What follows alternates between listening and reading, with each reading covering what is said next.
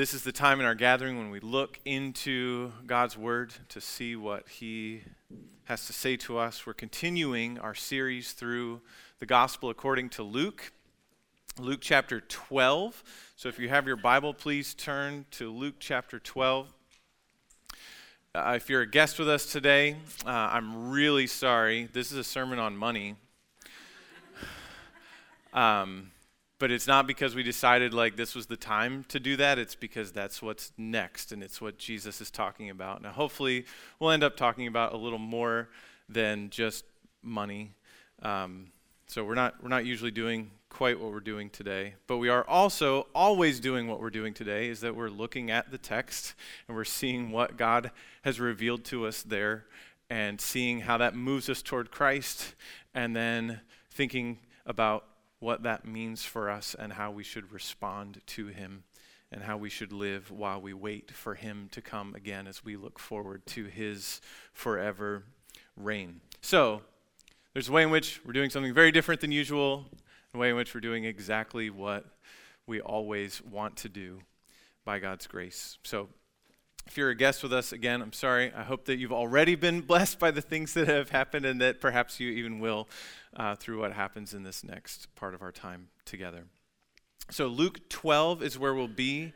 We'll be in the middle of Luke 12. Richie started that off for us last week with verses 1 through 12, so we'll be looking at Luke 12, 13 to 34 today. If you don't have a Bible, there should be a Bible, at least one, in the back of a chair in the row in front of you, unless you're in the very front row. There might be one underneath one of the chairs in the front row. But if you are using one of those Bibles, page 871 is where our text will be for today. And then once you have your spot there in Luke 12, you kind of hold your finger there, use a marker or a pen or whatever, hold that spot and turn back over to the Old Testament, to page 479 if you're using a chair Bible, and it's Psalm 63. Psalm 63 is where our Old Testament reading will be. Psalm 63, verses 1 through 4, and then Luke 12, 13 to 34. And the scripture will be read this morning by Becky Adams. Psalm 63, 1 through 4. O God, you are my God. Earnestly I seek you. My soul thirsts for you. My flesh faints for you, as in a dry and weary land where there is no water. So I have looked upon you in the sanctuary, beholding your power and glory. Because your steadfast love is better than life, my lips will praise you. So I will bless you as long as I live. In your name I will lift up my hands. Luke 12, 13 to 34. Someone in the crowd said to him, "Teacher, tell my brother to divide the inheritance with me." But he said to him, "Man, who made me a judge or arbitrator over you?" And he said to them, "Take care and be on your guard against all covetousness, for one's life does not consist in the abundance of his possessions." And he told them a parable, saying, "The land of a rich man produced plentifully, and he thought to himself, 'What shall I do? For I have nowhere to store my crops.' And he said, 'I'll do this. I will tear down my barns and build larger ones, and there I will store all my grain and my goods, and I will say to my soul, Soul, you have ample goods laid up for you for many years. Relax, eat, drink, be merry.' But God said to him, 'Fool, this night your soul is required of you, and the things you have prepared, whose will they be?' So is the one who lays up treasures for himself and is not rich toward God." And he said to his disciples, "Therefore I tell you, do not be anxious about your life, what will you eat, nor about your body, what you will put on. For life is more than food, and the body more than clothing.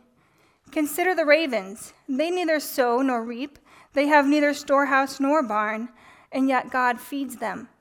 Of how much more value are you than the birds? And which of you, by being anxious, can add a single hour to his span of life? If then you're not able to do a small thing as that, why are you anxious about the rest? Consider the lilies, how they grow. They neither toil nor spin, yet I tell you, even Solomon in all his glory was not arrayed like one of these. But if God so clothed the grass, which is alive in the field today, and tomorrow is thrown into the oven, how much more will he clothe you, O you of little faith? Do not seek what you are to eat and what you are to drink, nor be worried. For all the nations of the world seek after these things, and your Father knows that you need them. Instead, seek his kingdom, and that these things will be added to you. Fear not, little flock, for it is your Father's good pleasure to give you the kingdom. Sell your possessions and give to the needy. Provide yourself with money bags that do not grow old, and a treasure in the heavens that does not fail, where do thieves approach and no moth destroys. For where your treasure is, there your heart will be also. Let's pray.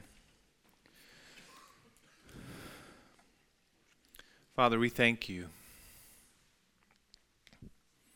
that you have spoken to us through your word. We thank you that in these last days you have spoken to us by your Son, who has told us the way of life, but more than that, has made the way of life for us. He is the way, the truth, and the life. We thank you for passages like these where we get to just see directly what he said. And so we ask you to help us to see what you want us to see, to know what you want us to know, to feel what you want us to feel, and then to be what you want us to be, and to do what you want us to do. I can't do those things. We can't decide on our own to do those things. So Holy Spirit, would you please come and meet with us now? Would you work among us? Would you help me to say what I should and not say what I shouldn't? Would you help each of us as we are participating in these moments together? Would we be ready to respond with faith, with love, with joy? Oh, Holy Spirit, would you do this good work in us? In Jesus' name, amen. So there's a way in which this text is awkward because we're talking about money, and there's a way in which it's actually very timely because of the season that we're in. There's more pressure to spend more money we don't have on things we don't need than perhaps any other time of the year. There's so much pressure that sometimes we end up putting gifts for others, maybe even gifts for ourselves, on credit cards and pay way more than we saved on the great deal. So this text sounds very much like what Jesus might say to our consumeristic culture. All right, this passage must be for those people who give their spouse a Lexus for Christmas without them knowing about it. Aren't those like the worst ads? It's like, who could even do that? I mean, that's right. Or the ones who buy like the twin trucks, right? It's like, you know, the lady's like, oh, I got these little matching things. He's like, I got some matching things too. Let's go out to the driveway. You know, and she's like, oh, the blue one, I love it. And he's like, sure, I like red. And you're like, really? Like, we're people in Philadelphia watching the Eagles. We can't afford to do that. We don't, which, now at least there's honesty in advertising because the houses that they're in are like bigger than this building and a lot newer. Or maybe it's for the person who gets themselves a $2,400 stationary bike. It doesn't even go anywhere. But while it's easy for us to laugh at whoever is the target of those ads,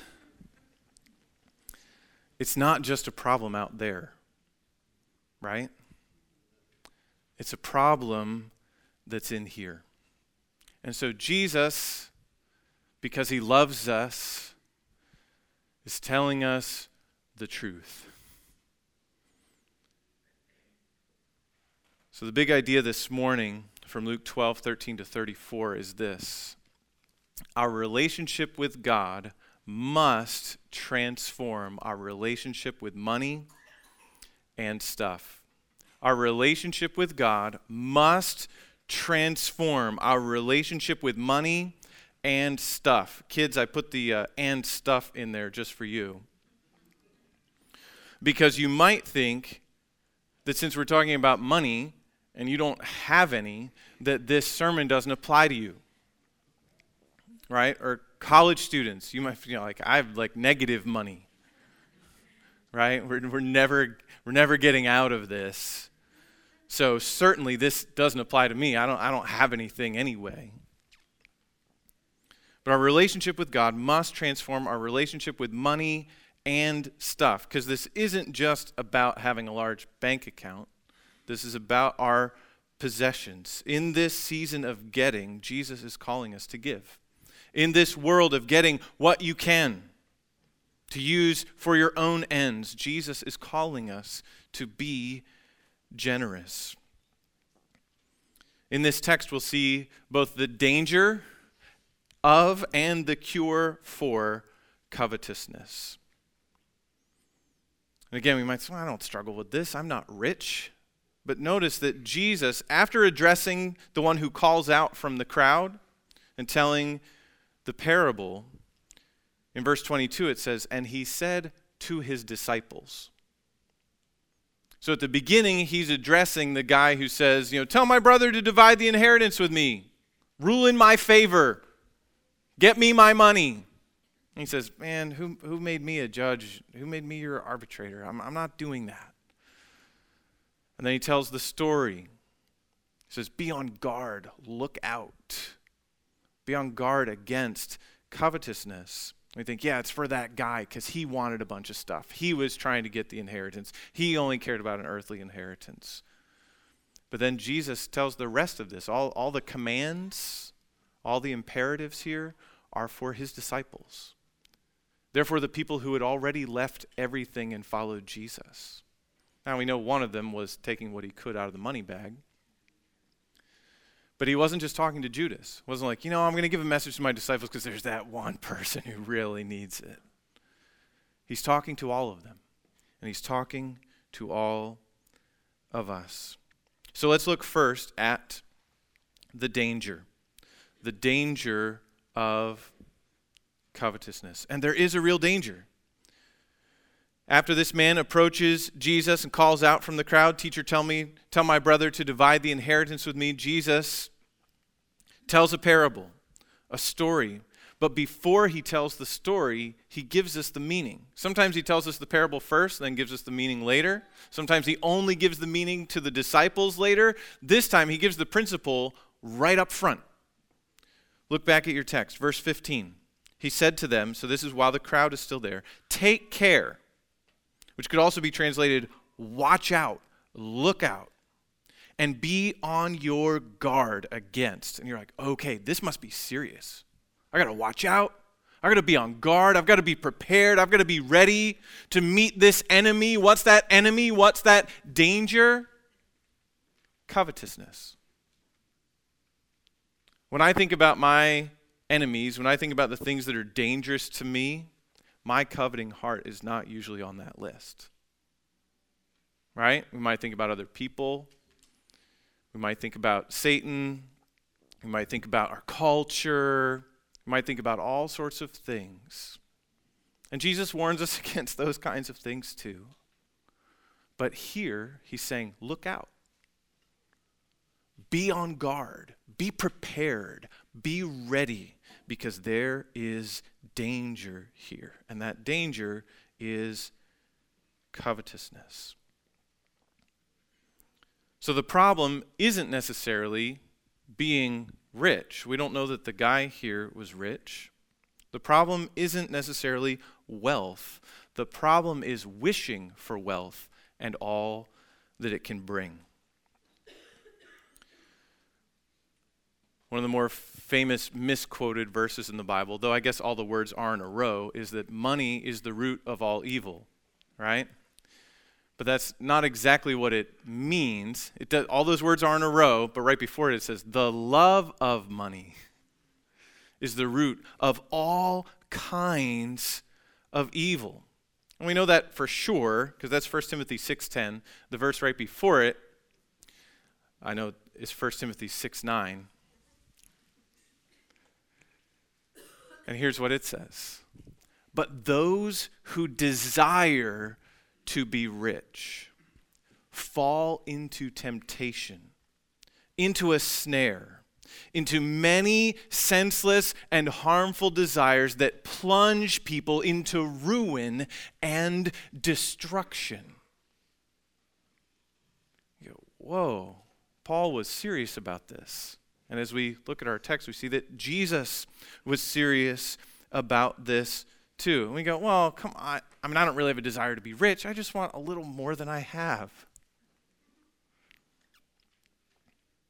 Well, what happens when covetousness is operating unchecked in our lives? Because we can, like, oh, I know about that other person. Yeah, that person a couple rows over from me, they need this one, right? I see the things they have. No, this is for us. And so we want to look at Jesus' parable that he gives, because that will help us see the heart of covetousness. Not coveting, of course, that's the last of the 10 commandments. Thou shalt not covet anything that is your neighbor's. And so what does it mean to covet? Because this isn't a word we use very often. We're like, oh yeah, I coveted the other day. Right? We're not even aware. We just think, well, we just want what we want. And of course, there's a way to figure out how to get it. So, what happens when covetousness is operating unchecked in our lives? Well, let's look at this guy. This guy has what we might call rich people problems. First, this man in Jesus' story is focusing on self. He's focusing on himself. Jesus said, take care and be on guard against all covetousness. And here was the principle: for one's life does not consist in the abundance of his possessions. But here the man in the story thinks that it does. When we're thinking that life consists in the abundance of our possessions, what we can get for ourselves and use for ourselves, that leads to laying up treasure for ourselves.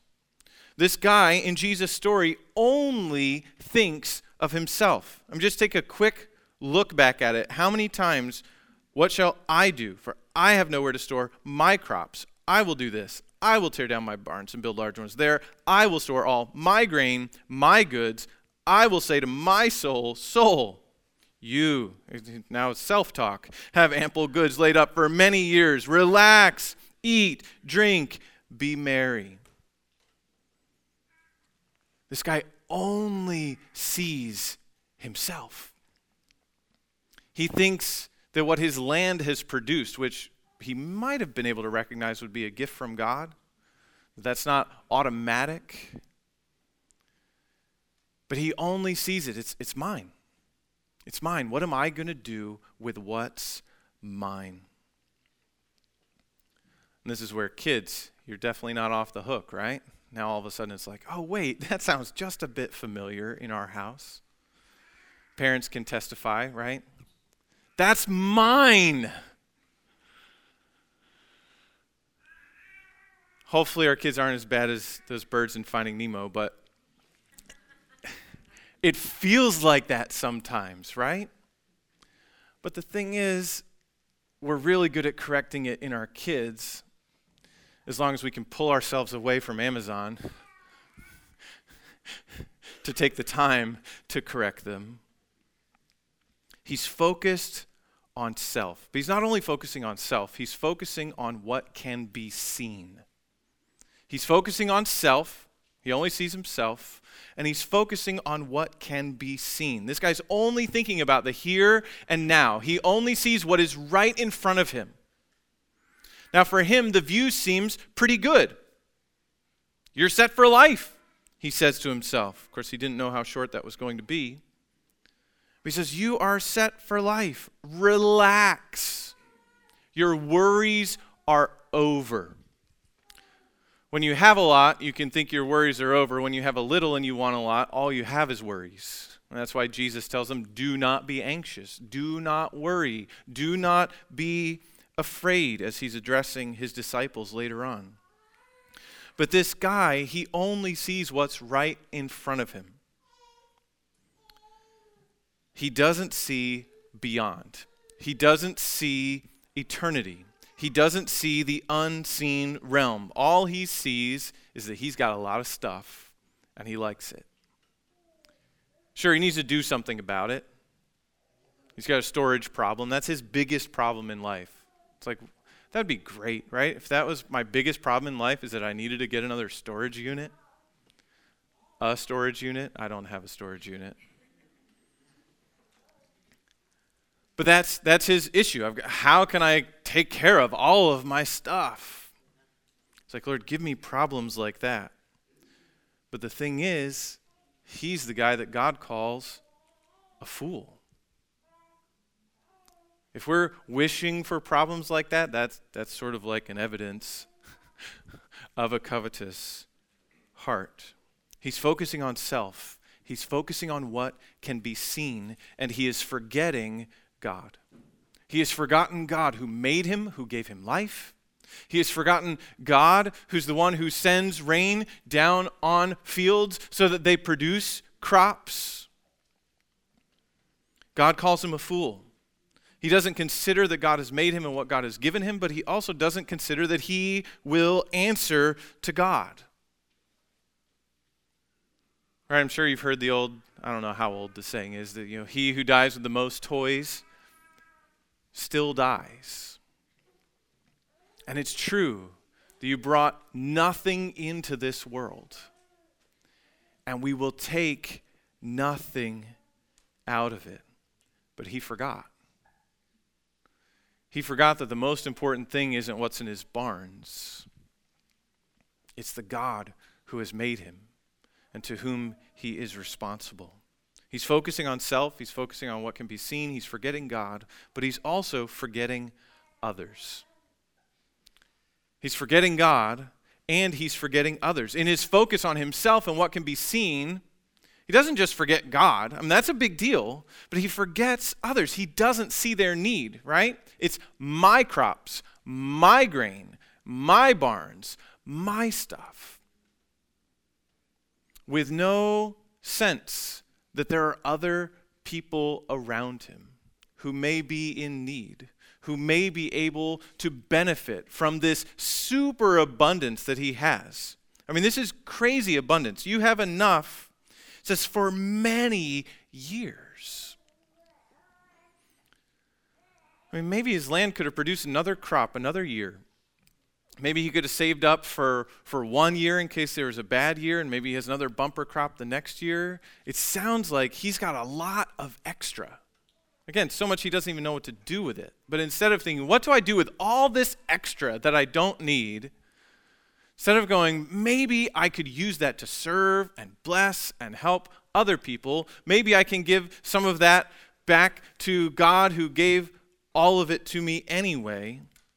He says, what am I going to do with my stuff? And he makes his plans for his stuff. The grain is all his.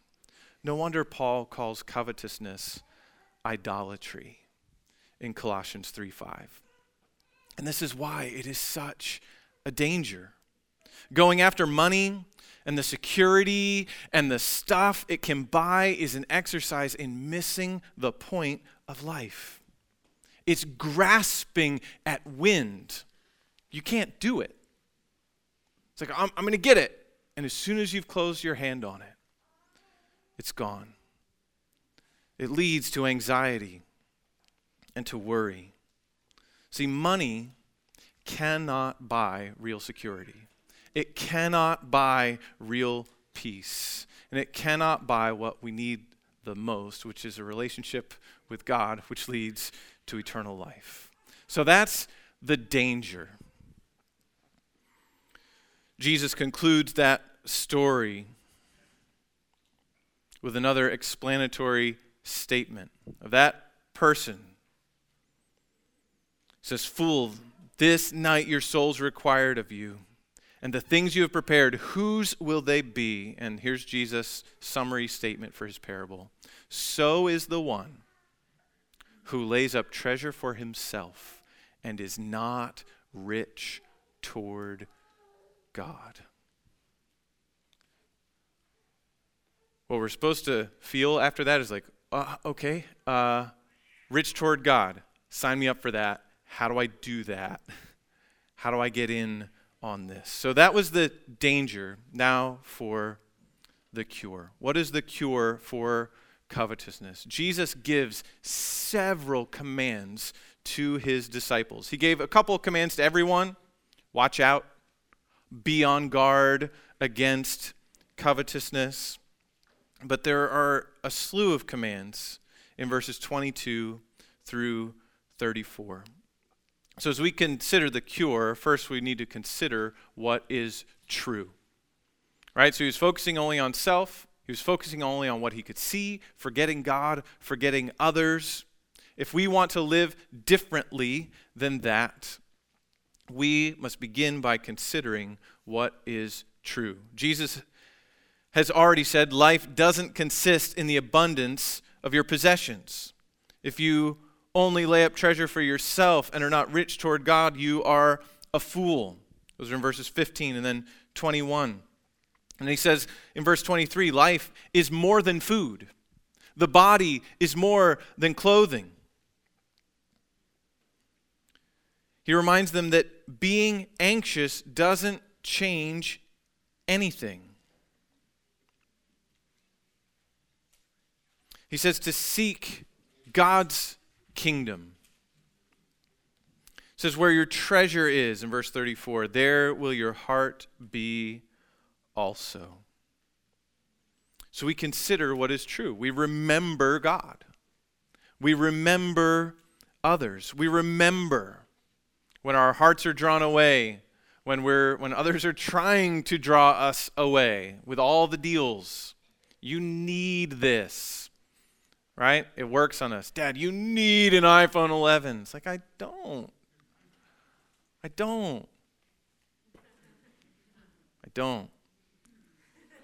have to keep telling myself that, right? But that's what ads are, that's what they're trying to do. That's what they spend all that money doing, is working on our wanters that don't really need any help. So we need to consider what is true. I don't need that. It will not give lasting treasure. Right near the end, he's saying, lay up treasure where it will last, where no moth corrupts something. Have you ever had that experience? You had something saved up in the attic, a blanket, a sweater, another article of clothing. Like, all right, I've got it there. I'm going to go and get it. It's one of my favorites, or it's a family heirloom. And you go, and it's done. It's in pieces. That may have been a treasure, and now it's trash because moths got into it. Where rust corrupts, where things corrode, things get old, things get messed up, things get broken. Your favorite shirt, the numbers start to come off. Well, it must be time to get a new one. I need it. Everything we think we need will eventually get old. Whether it just gets old to us because we're on to the next thing because we saw one more ad, or whether it actually gets old, it will.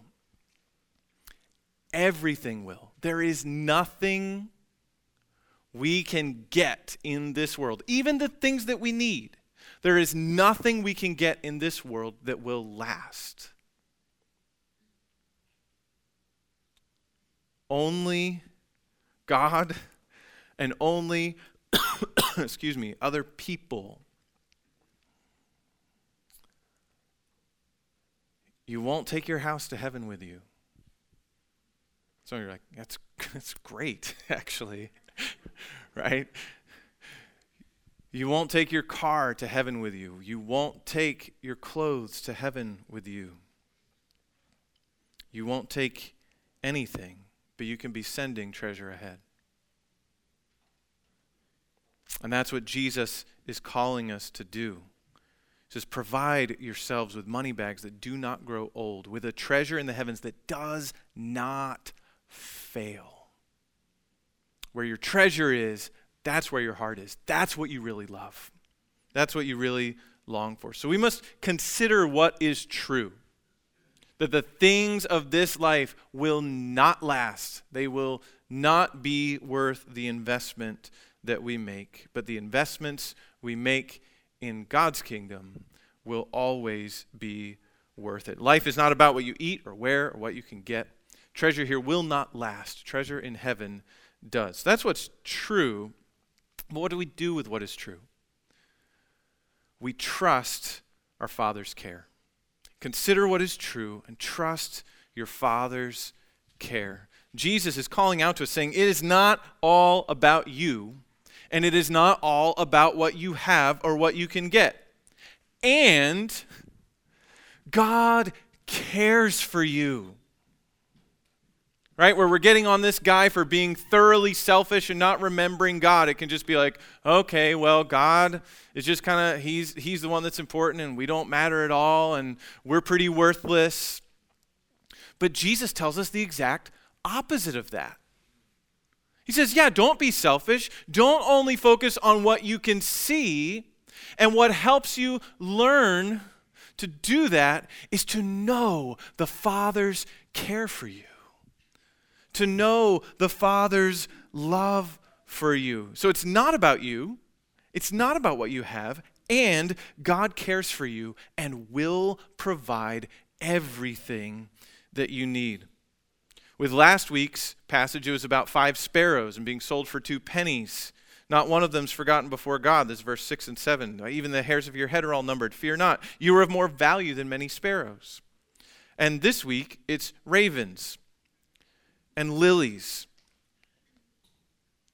It says, consider the ravens. They neither sow nor reap. They have neither storehouse nor barn. You hear the connections back to the man with the bumper crop?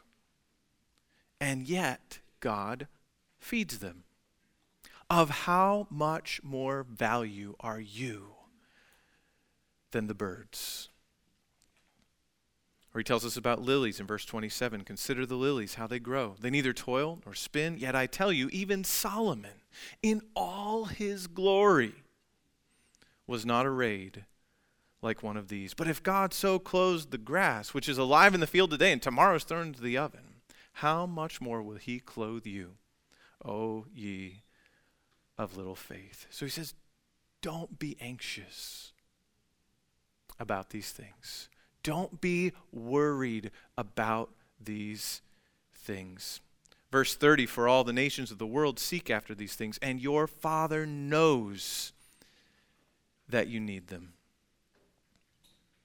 Your Father knows that you need them.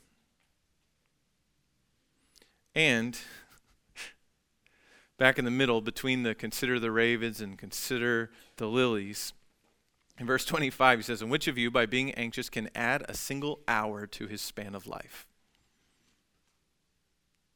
You can't do it. It's impossible.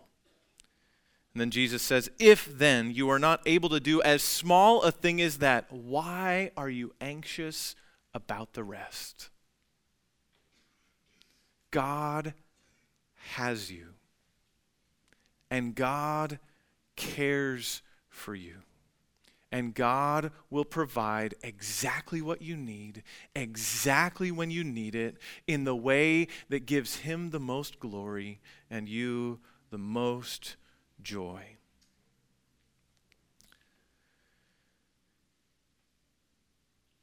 Do you believe that God will take care of you? He addresses his disciples, says, "Oh, you of little faith." Do we believe that God will take care of us? He takes care of the birds, he takes care of the flowers, and he will take care of us. And of course, we have even better promises than these disciples did. Because it's not just about considering what's true. It's not just about trusting your Father's care. It's like, how can we call him Father? How can we be part of this? Because we all are guilty of covetousness. Every last one of us. Every last one of us is an idolater. And so we not only consider what's true, trust our Father's care, we must realize the riches that we have in Christ. Realize the riches you have in Christ. Through Jesus, that's how God has cared for us. Yes, he gives us all these daily things that we need, but he has given us what we need the most. We can consider what's true and trust our Father's care because his generous heart has been revealed to us in Jesus. Knowing Christ is the cure for covetousness. We know when we're here, we know the riches we have in Christ. But then once we're out, once we're doing our own thing, once we're thinking our own way, once we're confronted with another ad, we forget. We have unimaginable riches in Jesus. This guy in Jesus' story is like, you've got a lot of stuff for many years. We have so much more than that. You can't even compare it. We have an unimaginable inheritance in Christ. We who deserve God's judgment, who deserve God's wrath, have become his sons and daughters. Because Jesus came and was born and lived the perfect life that none of us have lived, obeying all God's commands with all his heart, his whole life, all the way to death on a cross for sinners, for us, so that everyone who turns from their sin and trusts in him will have life with him forever. And it's not just that we get brought back up to level where we get to try again, which is actually super good news for us. Because if we just got brought back up to level and got to start over, we'd be right back where we were in a minute. He doesn't just bring us to level. He forgives our sins. He gives us his righteousness. It's going to take him all eternity to lavish the riches of his grace in Christ Jesus on us. We are adopted into God's family. We are co-heirs with Christ. The man who called out from the crowd wanted a share of his brother's inheritance. Our inheritance through Christ is eternal life in God's eternal kingdom. Knowing this deep in our bones, that is the key to contentment. That is what cuts the hold that covetousness has on us. In 2 Corinthians 8, as Paul was encouraging the Corinthian church to give generously, he gives a reason. 2 Corinthians 8:9, "For you know the grace of our Lord Jesus Christ, that though he was rich, yet for your sake he became poor, so that you, by his poverty, might become rich." We are rich because Christ was willing to give up his riches for us. We have unimaginable riches in Jesus, and we have the promise of his presence both now and forever. Hebrews 13:5 It says, keep your life free from love of money and be content with what you have. For he has said, I will never leave you nor forsake you. So when we're thinking, I have to have that thing, it's like, we have what we need. If we have Christ, we have all. And we have the promise of our Father that along with him, he will give us everything that we need. So don't worry.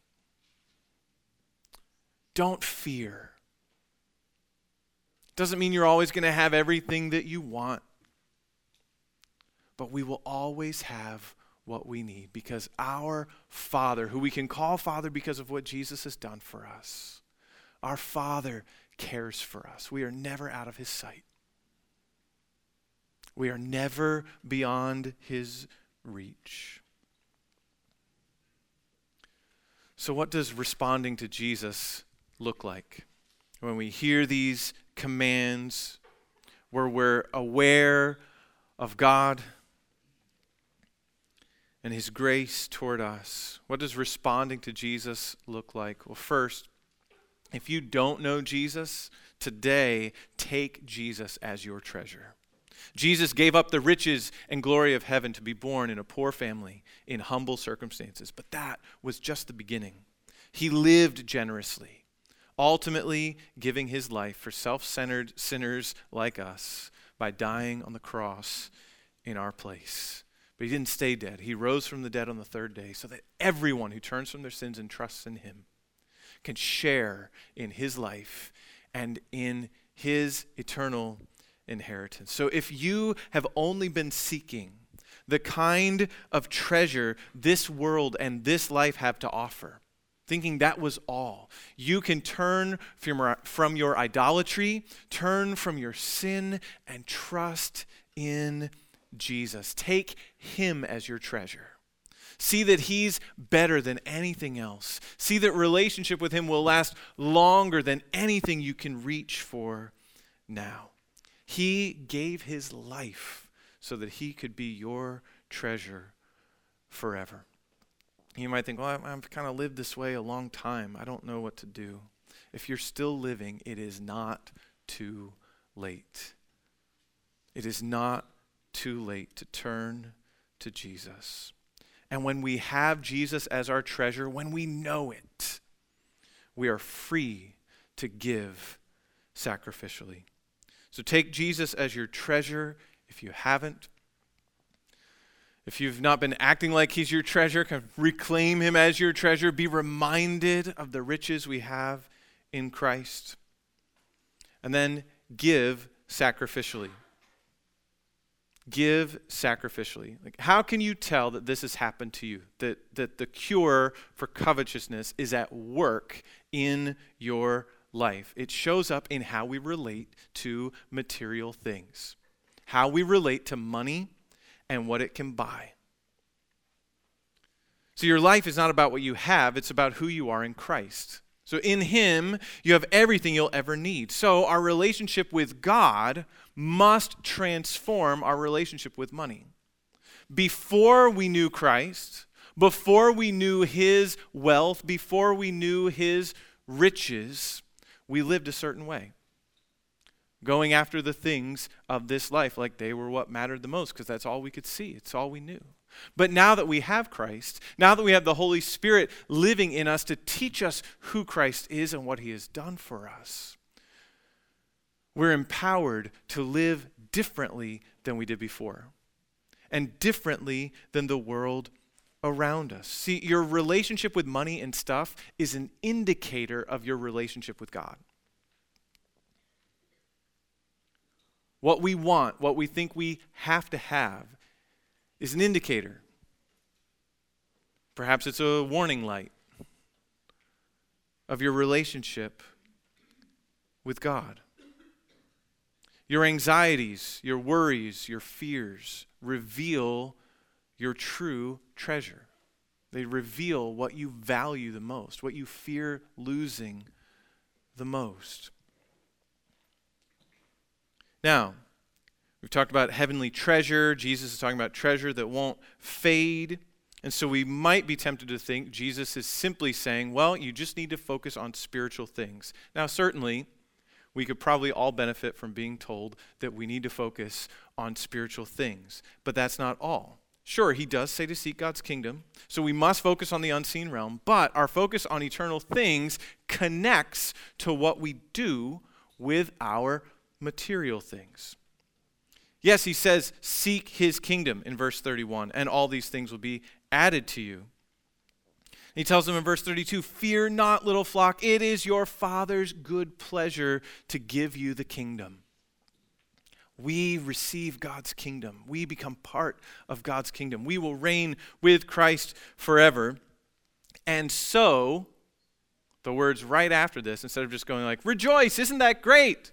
He says, sell your possessions and give to the needy. Provide yourselves with money bags that do not grow old, with a treasure in the heavens that does not fail, where no thief approaches and no moth destroys. For where your treasure is, there will your heart be also. It says, sell your possessions and give to the needy.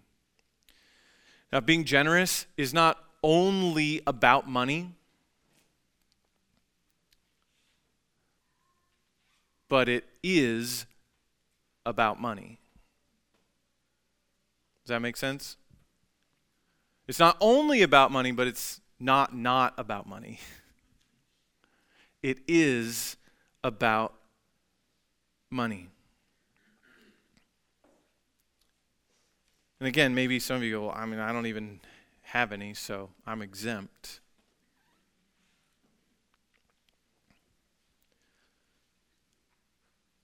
Or maybe we think, well, if I had more money, I could be more generous, right? I'd be more generous if I had more to be generous with. But the thing is, you probably wouldn't. In fact, I can almost assuredly say, no, you wouldn't. This rich fool got a lot more, and all he did was think more about himself. I'd be more generous if I had more. No, you wouldn't. You'd be more generous when you remember and really feel and know how generous Christ has been to you. Again, generosity isn't just for those who have a lot. I think those are the people who are supposed to be generous. We have another story that will be coming up in a while in Luke 21, where Jesus is watching people give their offerings, and the rich people are coming in and giving a lot of money. And a woman comes in, a widow, and gives 2 copper coins worth almost nothing. And Jesus says she's given more than everybody because it's all she had. That's what he is looking for, that kind of generosity. Again, from 2 Corinthians 8, where he was reminding them of Christ's riches in verse 9. In the early verses, he points them to the testimony of another church, the church in Philippi, the churches in Macedonia. It says that their abundance of joy and their extreme poverty have overflowed in a wealth of generosity on their part. We're like,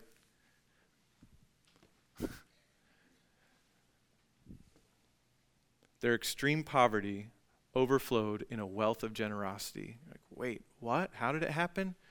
Their joy. Their abundance of joy. Where did their abundance of joy come from? From Christ. From belonging to him. From having him. So he says they gave according to their means. And he says, I can testify beyond their means of their own accord. So in Christ, we already have and will receive more than we could ever get by grasping. So now we're free to give away what we have. We hold material things loosely because our hearts are set on treasure that will last. And so maybe you say, okay, yep, Christ is my treasure. I want to give sacrificially. But in order to give generously, in order to give sacrificially, we will need to plan specifically. Perhaps you're thinking, yeah, this really hit me today. I need to be more generous. Well, if we keep it at being more generous, it works a whole lot like pray more does as a New Year's resolution, right? If I just want to pray more, I don't. If I just want to be more generous, I probably won't. Because it's not just like, okay, I felt especially generous today. I'll give something to someone. This isn't something we want to just last a moment or last a day. Jesus isn't aiming at disciples who will, like, after hearing the message, come with everything they had and give it to them. And then it's like, okay, now we can go on with life the way that it was. So plan specifically. Make a plan to cultivate a generous heart by reminding yourself regularly through the word and prayer that Jesus is the greatest treasure. When we're filled with anxieties, we're often not filled with the word. We're often not filled with the Spirit. When we're worried, when we're anxious about how things will go. So make a plan to cultivate a generous heart. Remind yourself regularly through the word and prayer that Jesus is the greatest treasure and that through him the Father has given you the kingdom. So make a plan to cultivate a generous heart, but then make a plan to be generous. See, there's almost always some reason why we can't be generous right now.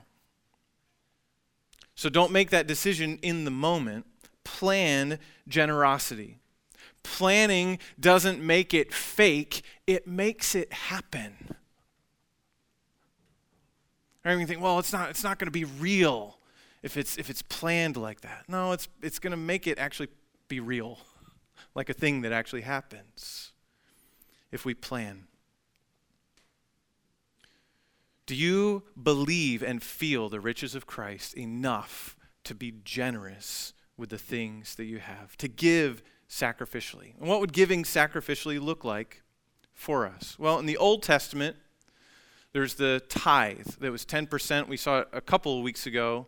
And the Pharisees, they were tithing on all their spices and all the everythings and thinking like, okay, now we're done. We don't have to care about justice and the love of God and other people because we did our things. And the root of that word tithe from chapter 11 is a tenth.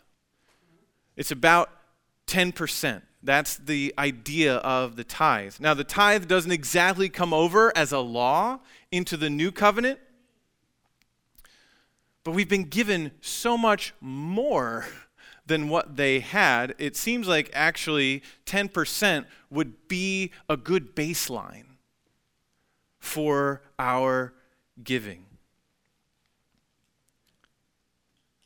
So for 2020, as you plan,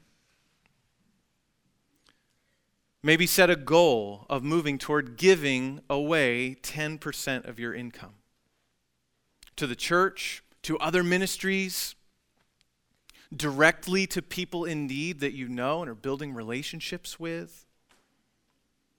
So like 10%, I could never get there. Right? And I don't know. I have no idea. I don't see the offering stuff. Again, it's just the next text, I promise. So I don't know. I don't know if you're at 2% or 4% or 0% or what.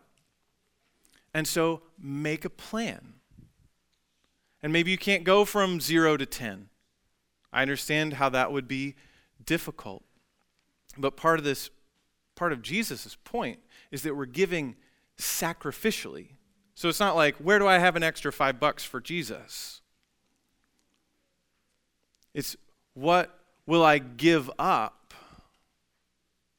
in order to give him what he's worthy of? And so it's going to take planning. If you're married, you definitely do this together, right? Don't do the person buying the Lexus thing. I put a $5,000 check in the offering at church. It's like, what? Okay, don't do that.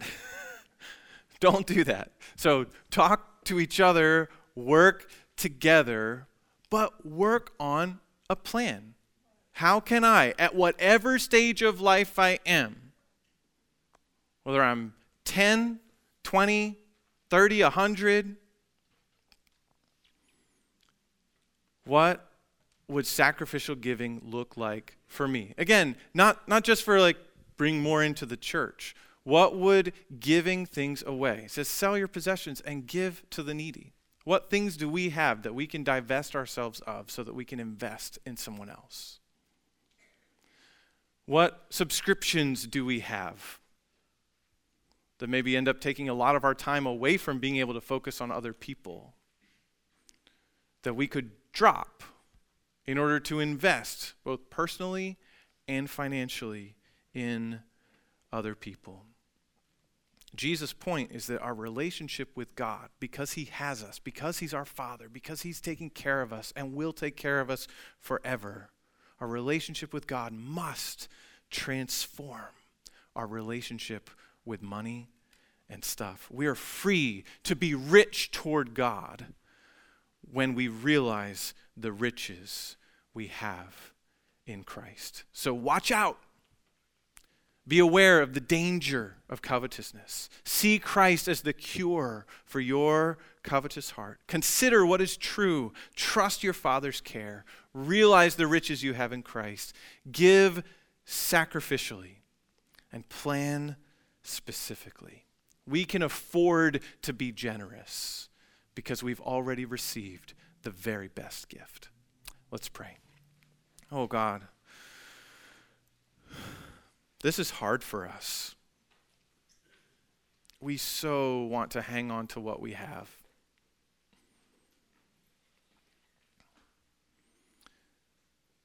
And so by your Spirit, would you work on us? Not just this morning, but beyond this morning. To grow in our understanding of Christ's generous self-giving for us. And then would you help us, knowing the riches we have, to grow in our open-handedness toward others, in our generosity. And would you use the gifts that you empower us to give for your glory, both now and forever. In Jesus' name. Amen.